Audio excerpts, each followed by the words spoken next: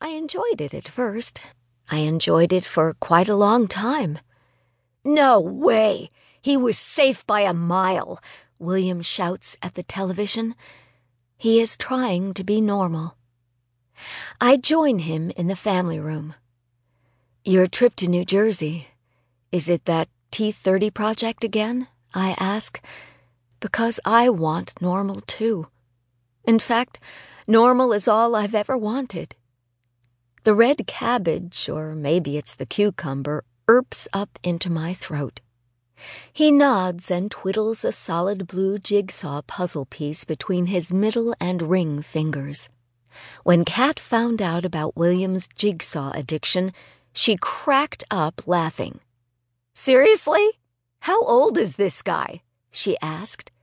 I said, "Actually, he's only 6 years older than us, but he was raised by his grandfather, so he does jigsaws and wears a wristwatch and balances his checkbook in addition to being a gourmet chef.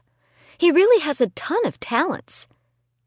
Kat guffawed so hard she fell off the bed. A burger flashes onto the TV screen.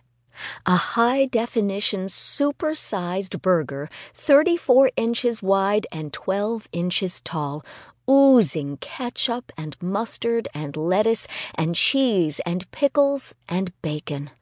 I jump to my feet and flee to the kitchen. It's spotless, but I re-rinse the dishcloth, Swiffer the hardwood floor, and buff the fingerprints off the stainless steel refrigerator. Rule number 1 of the perpetual diet: fidget as much as possible. Fidgeting burns calories. Fidgeting gives your hands something to do other than to stuff fat piggy food into your fat piggy face. Fidgeters are slender.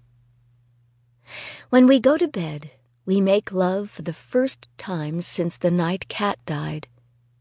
In college, Kat used to tell me that sex with a man could be pretty damn good. Great, even.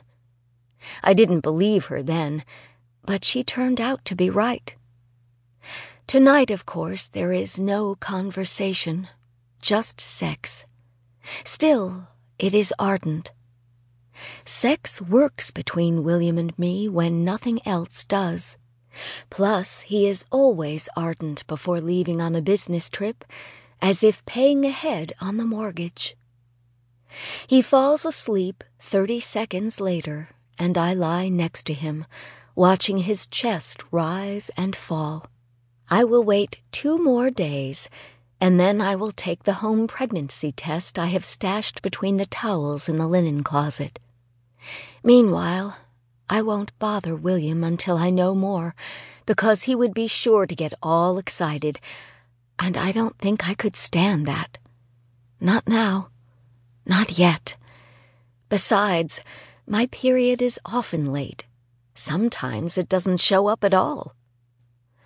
Lord, a handful of potato chips would be amazing right now, or a spoonful of chunky peanut butter, or a Snickers, or a big bowl of chocolate chip cookie dough ice cream with fudge chunks, or even just a few bites of the apple strudel that I prepared and served without tasting.